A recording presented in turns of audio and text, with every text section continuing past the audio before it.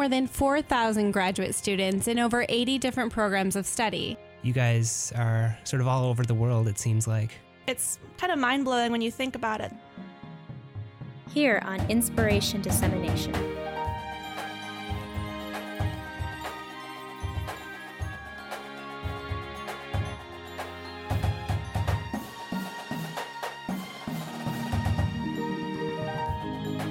But there's actually photographs of this data set stretching over a much longer period of time.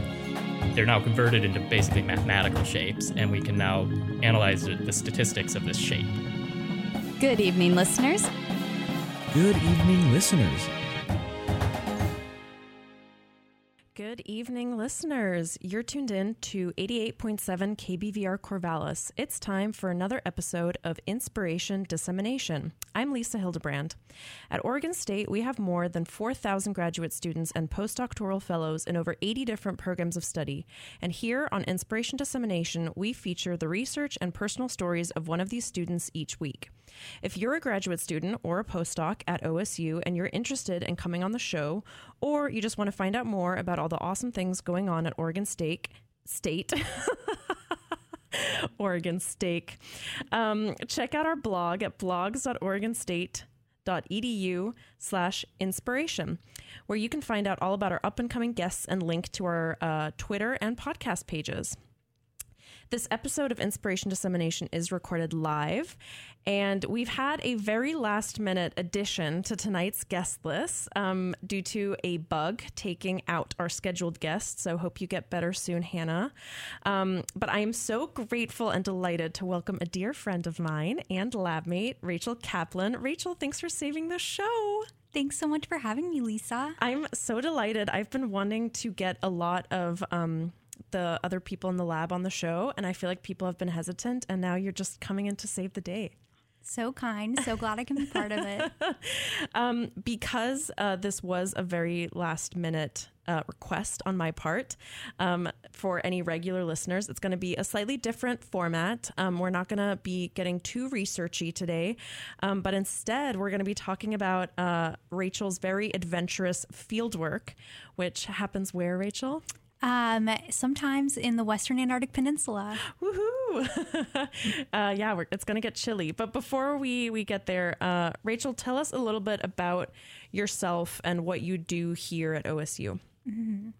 I am in the fourth year of my PhD now. Woohoo! And I'm originally from Fairbanks, Alaska, and very happy to be living in Oregon now. I study whales with Lisa, and then also krill as well, a really important food that many species eat.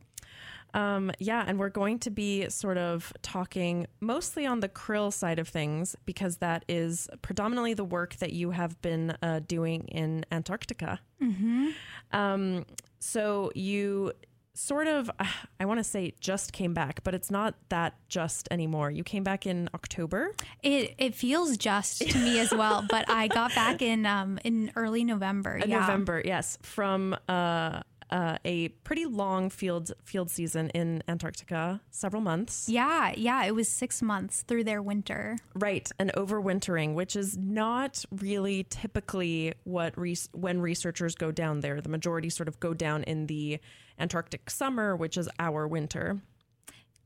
Yeah, exactly. It's summer is definitely a lot more bustling there, but it was very exciting to be there in the winter, to get to ask the types of questions that we can there, and just to experience that place in kind of this unusual time as well. Mm-hmm. So for people that maybe aren't as familiar with, doing polar research, how is it possible for you to go down there to Antarctica, which just seems like a huge island of ice, for 6 months? Like how does that work? What does that look like? Yeah. So the U.S. maintains 3 different research stations there, as well as a couple research vessels, which were a really key part of the season for us. And there are several other countries around the world that have a similar type of presence. So it was definitely a big journey from Oregon to Antarctica. I think it took us maybe 10 days, between 10 days and 2 weeks, door to door. And we traveled to the tip of South America, and hopped on a boat for 4 days, and that's what took us down there. And there's a very infamous part of the ocean that you have to cross to get from South America to Antarctica. Yes, the Drake Passage Dun, dun, is dun. famous because it is this unusual place in the world where there is no land at that latitude all around the globe. So the ocean can just do whatever it wants. It can get as big as it likes. But we were really lucky and it wasn't too bad for us. Both on the there and the back? Yes. Nice. Yeah, it could have been a lot worse. So we were happy. But this wasn't your first field season in Antarctica. How many times have you been down there before? Yeah, I had done 2 summer seasons there before. So it just meant that I was so excited to get back and to see it in a time of year when I hadn't been there before. It felt really special. What would you say are sort of some of the main differences in terms, like from the lens of being a researcher going down there to do research, between being there for summer and winter? Ooh, that is so interesting. I think that because a lot more people do come down in the summer, there's so much work happening at once, and so the pace is just is different. And you also you're just a little more free in what you can do. Like, all field work, you're limited by the weather sometimes, but because there's so much daylight, depending on where you are in Antarctica, maybe 24 hours of daylight in the summer. Wow. And then so in the winter, it's, reciprocally as dark as it gets. And so, yeah, just having, kind of tighter windows in terms of how long are your daylight hours to work in, what are the conditions, what will they let you do, what can you accomplish? Yeah, it just kind of all set a bit of a different pace. Being someone who's from Alaska, do you think it was easier for you to live with like the very limited daylight hours compared to maybe some of the other people that you went down with? I think it might have been, because it's something that feels very normal to me. And so it meant that I wasn't worried about it going in, and that, I feel like, it was pretty, it didn't feel too hard being there. But I did notice that I think the fast transition going from, those beautiful lengthening days in Oregon in the late spring to all of a sudden it being quite a bit darker, that was like a little surprising at first. Yeah, you essentially had a year of winter. Yes. Yeah. It's been a lot of winter lately. Yeah, I get it. By the end of it, it'll be a year and a half of winter before. Isn't that wild? Yeah, that's why I hadn't thought about it like that before. We've had these sunny days lately, though, so it's giving me a little taste of summer to keep me going. Yeah, we've had a great Oregon winter so far. Is the like dealing with, the lack of daylight in the winter, is that something that the station is sort of prepared for? Like, is there a stockpile of, vitamin D or, the happy lights? Or is that just kind of like you need to know that this is something you are getting yourself into as a researcher and sort of come prepared? Yeah, that's such a good question. I think that I think people really do tend to come prepared. They kind of anticipate it. There's a lot of vitamin D around. People are sharing, generous. Yeah, absolutely. Yeah, they had us all as part of a study we were doing. Everyone was taking vitamin D together, which was nice. You could help each other remember.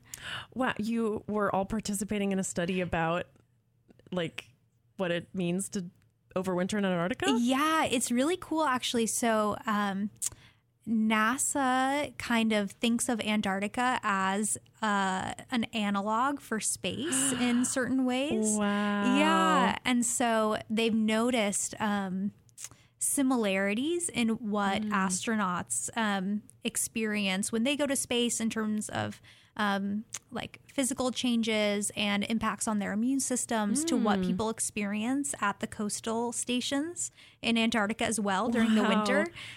So they have been running an experiment at Palmer for, that was maybe the third year, and it will keep going for a couple more, to try to develop countermeasures for the astronauts to see, what will make a difference to their health when they're in space and when they're coming back again. Wow, that is so cool. Yeah. You are simultaneously doing the science and you are the science. It was kind of meta sometimes. Yeah, it was very fun. Does that mean was like a NASA person that was leading the study there with you, or is it just you get sort of a protocol from NASA and this is what you have to do? Yeah, our very wonderful lab manager did a lot of training and interfacing with the NASA project leads. And so she was running things on the ground for us.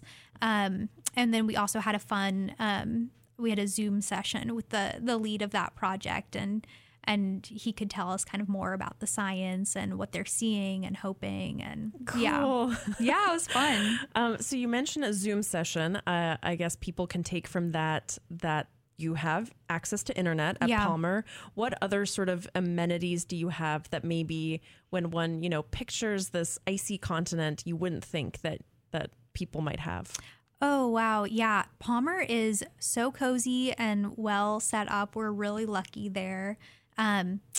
There, kind of every type of place to live exists in Antarctica, kind of between, like, people refer to McMurdo as like the big city. I think it maxes out at about 1,200 people in the summer. And there's a lot of infrastructure there, all the way down to tiny little field camps with a few people living in tents. And Palmer's kind of in the middle of that. Okay. So it's pretty small. In the summer, it's about 40 people. In the winter, about 20. Wow. And so there are just really two main buildings, but they are really well set up. We have a great little gym. There's a lounge with a ton of movies, a bar that people hang out and play pool and darts and everything in. We have a sauna. There's someone turned like an old aquarium tank into a hot tub, by the sea. Wow. So I don't even have a hot tub here. Yeah, it's pretty cushy there. And just for anyone who doesn't know, McMurdo, the other station that Rachel referenced as one that is maintained by New Zealand, I believe. So McMurdo is actually the largest U.S. base, but it is right next to the New Zealand base. I just lied on air. I'm so sorry, everybody.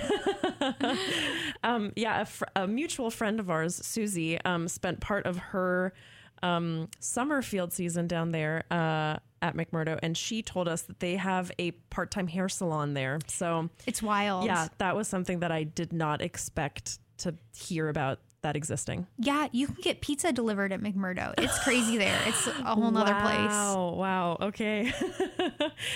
You did mention something to me before the interview that I think we should mention.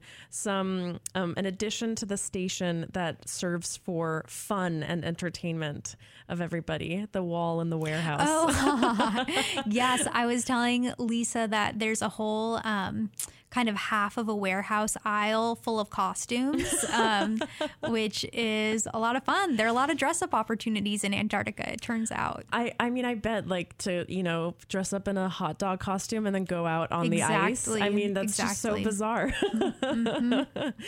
I'm getting sort of, vibes for, creating like a very indie hipster music video or something. Oh my gosh. I'm sure absolutely an opportunity for that. Yeah.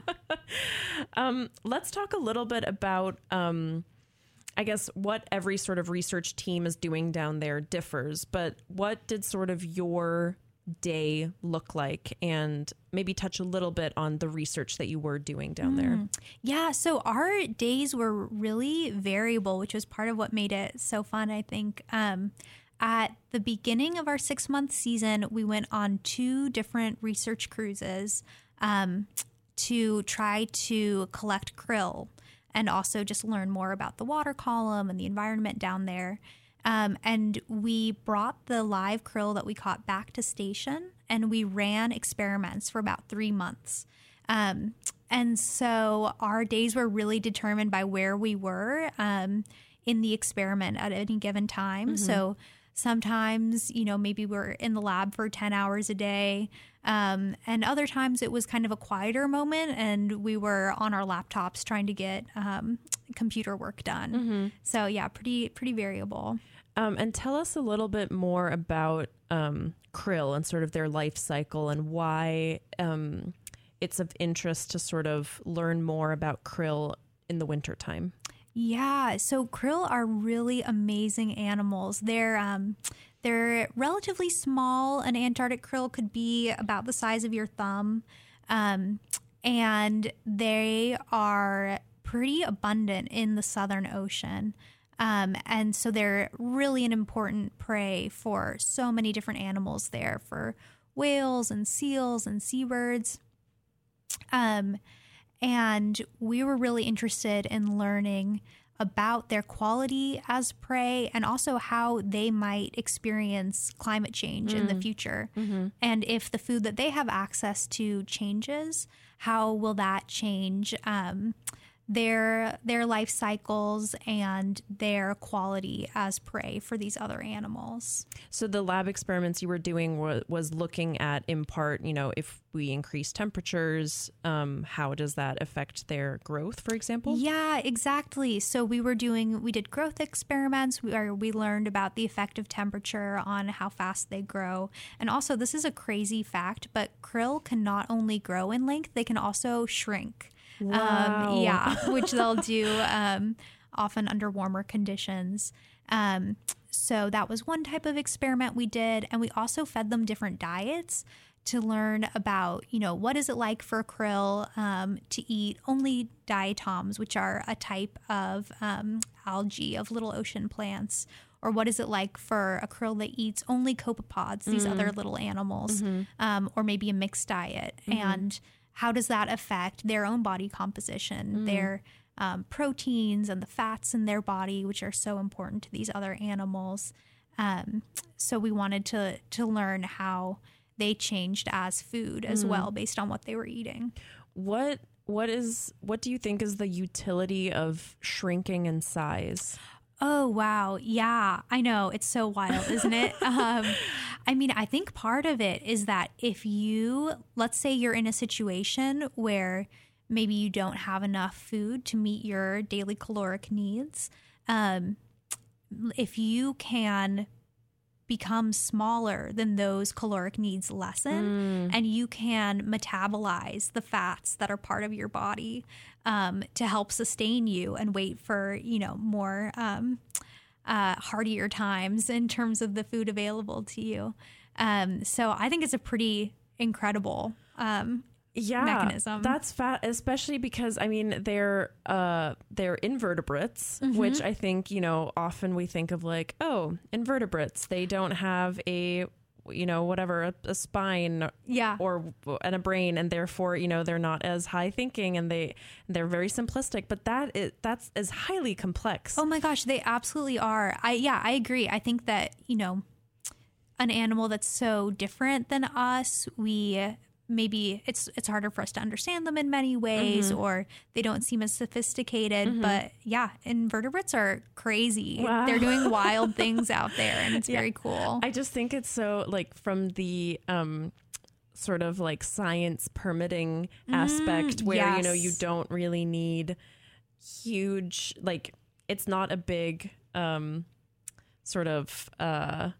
it's not a whole thing to try and get permits to do prey sampling, for example, versus, if you want to study a mammal or a seabird, there's all these protocols that you have to follow and approvals you need to get, but that doesn't really exist for inverts, but they're clearly phenomenal and fascinating and can do all these cool things. No, that's such a good point. Yeah, it's, there's definitely a lot less kind of cultural value maybe put on them in a lot of ways, but they are so valuable and very cool.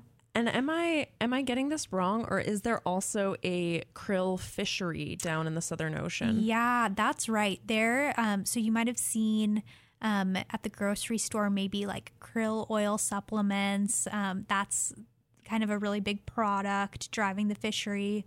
And then also people will use krill as feed for aquaculture. And so there is this big industry.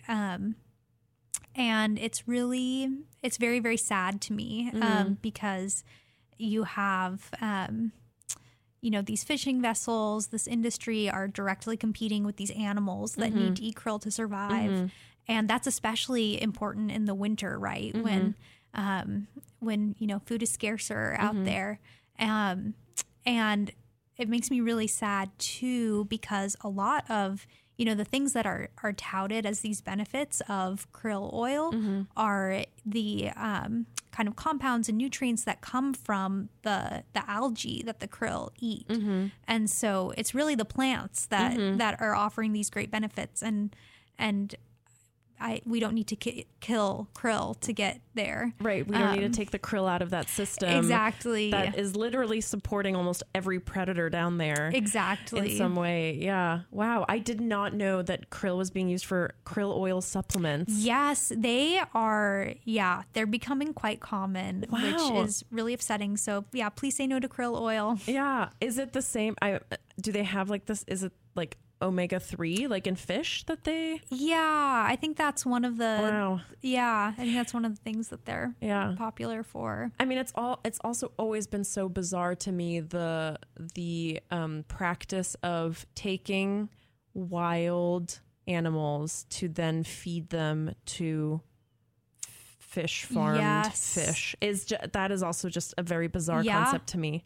Like, in order to sustain this farming thing, we do have to take a bunch of fish or inverts out of the ocean too in order to sustain that. Yeah, that's a good point. It's just another kind of weird part of these systems we've built. Yeah.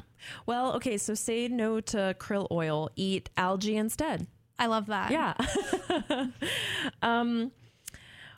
Is there something, I remember when you came back after 6 months down there overwintering, you were ready to come, you were ready to come home, experience a lot of things that you maybe didn't have down there, the fresh, maybe fruit and veg were running out by the end. Nice to see family and friends. Yep. But now, having been back since November, what is something that you miss about being there? As happy as I truly am to be here, I miss it all the time. I miss everything about it. I think something that is very, very special there, especially in the winter maybe, is just the very tight-knit community that develops, because, there were 20 of us, and we saw no other human beings for, 5 months or something. And so it's really, there is something that is really special about that very intense experience of community, and just the way that you get to know and appreciate each other. So yeah, I think that's one of the things that I miss. Yeah, and I mean, there are so few people. I remember we were able to message each other while you were away. And one day I just got a photo of you assisting with like some seal tagging. Yeah. And that's just, there's limited people out there. So it's kind of like all hands on deck. Yeah, that's a great way to put it. I think that really is an incredibly special thing there, is the opportunities that you get that, you can, go be a note taker for the SEAL team because they need some extra hands, or you can help the chef cook one day, or, whatever it is. It's, it's very fun to get to be in these different roles of it. Yeah. And in a way you have to be for, like, not to be dramatic, but for survival. It's, it's totally true. And there were definitely times where it was like, okay, my job is to be like cheerful today. And, I'll be, just part of like helping everyone be happy today. And what is one thing, and you may need to sort of go back further in time to maybe the first time you went down to Antarctica, but what is one thing you wish you would have known going down before maybe your first field season, or maybe before this first overwintering? Like something that you were like, I was sort of unprepared for this aspect of what it means to do research down here. Ooh, that is such a good question. I think that's the one question I didn't prep you for, so sorry. No, that's okay.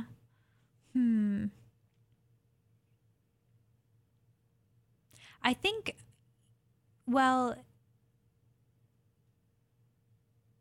the first time that I went down, especially, it was something that I just, I'd wanted to do since I was a child, and I was so excited, and there were zero doubts in my mind. And it definitely, I remember it really hitting me the first night that I was there. I remember looking back out across the water where we'd come from and realizing that I was not going to cross that water again for 6 months, whether I wanted to or not. Wow. And that included if something happened to family or friends, that I was just not going to be there. And that was part of the decision that I had made. And, then I woke up the next morning and everything was wonderful for 6 months. But that was definitely like a kind of a bigger mental thing to grapple with than I had realized, which I really did grapple with when I returned. Wow, that is something that I've never thought about. For me, it's always just been like, Rachel is doing this like phenomenal research down in Antarctica, and she's just living, this like little kid dream that I've had too, But I've never considered it from that perspective. Like, if something happens here, you can't just be like, oh, I need to go. Sorry. Yeah. And I mean, I absolutely was, living my little kid dream there. But I don't know if you remember this, that before I left, I was really sad, even though I was so excited to go. I was just so sad to leave you guys for 6 months. That was really hard. And especially like the, beautiful Oregon summer. It was, I did miss the idea that I would, be warm for a while, but it was, it's always the people, right? Yeah. I was thinking like doing all the fun summer things together. Yeah. Well, I can't wait for this one. Yay. So having mentioned, little kid dreams of going to Antarctica, if there's little kids listening or people that, have had that little kid dream and they're thinking, this is so rad. How do I do this? What is the path to this? Is there a path? How did you get there? Tell the listeners a little bit about that. There are so many different paths to get there, which is very cool. And I think that's like, I think that's maybe less apparent sometimes or less known. Like, it's amazing to go be a scientist there, and that's really wonderful. And it's also so wonderful to go be a chef there, or a mechanic, or a marine technician, or a doctor. There are so many different jobs. And just a lot of different paths can take you there.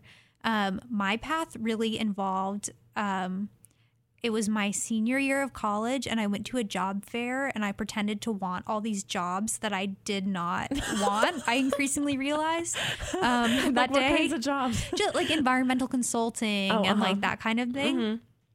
And I think it was like the next day that I reached out to a grad student who I knew had worked in Antarctica, and he was really nice and sat down with me and suggested people for me to email and things to put in that introduction email. And so basically I just sent a lot of emails until someone said yes. Wow. And was that Kim, who is now your advisor? No. So that was actually the first person that I worked for, is this really wonderful person who studies the microbial community in the ocean there. His name is Hugh Ducklow, and he was wonderful to work for. And then I met Kim, who was down there studying krill that summer. And at the end of the season, I said to her, I'm going to come be your grad student. And she said, okay. And there was really no path for that in that moment. And I did a lot of other things in between, and it was probably at least 5 or 7 years later that I did actually move to Oregon to be her student. And now here you are sitting opposite me talking about it. Pretty wonderful.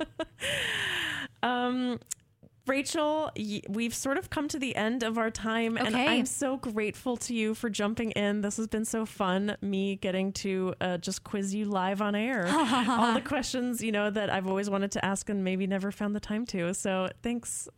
Thank you. I mean, always so fun to hang out, and this is just another wonderful way that we have now. Yeah, just a public hangout. Before I let you go, there are a couple of traditions on the show that we always do. There's 3. The first is that we ask you what the favorite thing is about I'm saying we as if there's my co-host here, but it's just me. What is the favorite thing about your research? I think, so I study whales, much like Lisa, really. I study whales and this other animal that they eat.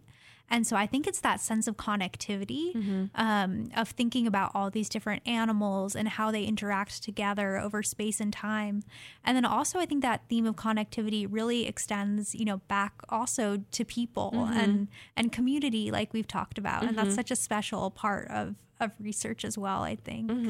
Do you sometimes make like those bridges a lot between, I don't know, when you're like reading about how scientists talk about predators and prey, do you sometimes mirror it to humans? I have been a little more lately because, as you well know, Yes. I'm deep in reading as I study for kind of the big test of grad school, your qualifying exams.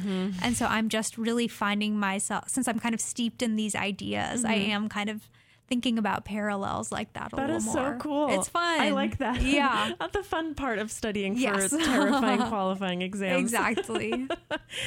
All right. Our second tradition on the show is that we ask our guests to give a piece of advice, which can be to whomever you like, whatever group you like. So tell us who this piece of advice is for and what it is. I think it's for, I guess maybe graduate students or undergraduates or people who are just kind of interested in being part of science in whatever way. I remember I'm a non-traditional student is the label that I've been given. And when I was an undergrad, I remember being really unsure about whether seeing all the amazing detours that lots of people take and just all the fascinating things that you can do. But then also I think in science and academia and lots of jobs, there's kind of a pressure to be like quite directed and not stray from that. And I really wasn't sure if I would kind of have the, if I would be able to make the choice to take the detours that I wanted to. And I took a lot of detours. It turned out for, 5 years or 7 years. And it was really wonderful. And I learned so much. And I think just, take the detours that interest you. And you also, I really admire this about you, that you also sort of, you knew that you wanted Antarctic work to be part of your PhD. And like maybe at first when, your research outline was coming together, it looked like maybe that wasn't really going to fit time wise or funding wise, but it's like a detour that you wanted and you kind of insisted on and you got it, which I love. Yeah, it was really scary. It's scary to stand up for what you want. It but you is. did it, and you got it. Thank you. Yeah. It was scary and wonderful. And I feel really lucky to have two advisors who really see me and are here to support me and who made it happen. Yeah. Who were right alongside you for those detours. Yeah. Very grateful for that. And the final tradition on the show is that you get to pick your outro song, which we danced along to this already beforehand, so we know it's going to be a good one. Tell the people what it is and why, if you have a particular reason. Yeah. So during this last field season in Antarctica, we as a community, I would say, got really into Spotify's 90s lesbian rock playlist. I highly recommend it. And this is one of the songs that really grabbed us that we danced to a lot. I am so surprised at the like specificity of Spotify playlists that they come up with. Yeah, and they really nailed it with this one. All right. Again, thank you, Rachel, so much for coming on the show. I've had so much fun. And so here is Rachel's pick. It's Back on the Chain Gang by the Pretenders. Enjoy. Thanks, Lisa.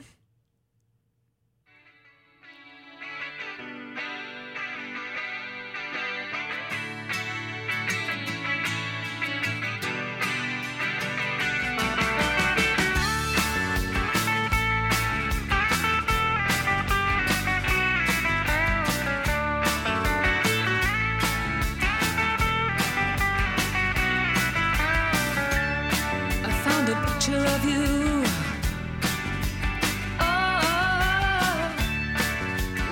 project my world at night to a place in the past we've been cast out of. Oh, now we're back in the fight. We're back on the train. Oh, back on the chain gang. Thank you for listening. If you want to support the show, tell your friends about it and give us a 5-star review on Apple Podcasts, and follow us on Twitter and Facebook at KBVRID. This theme music was performed by the OSU Drumline, and the intro jingle was created by Olin Haman. Special thanks to the supporting staff at KBVR that allow the show and podcast to be possible.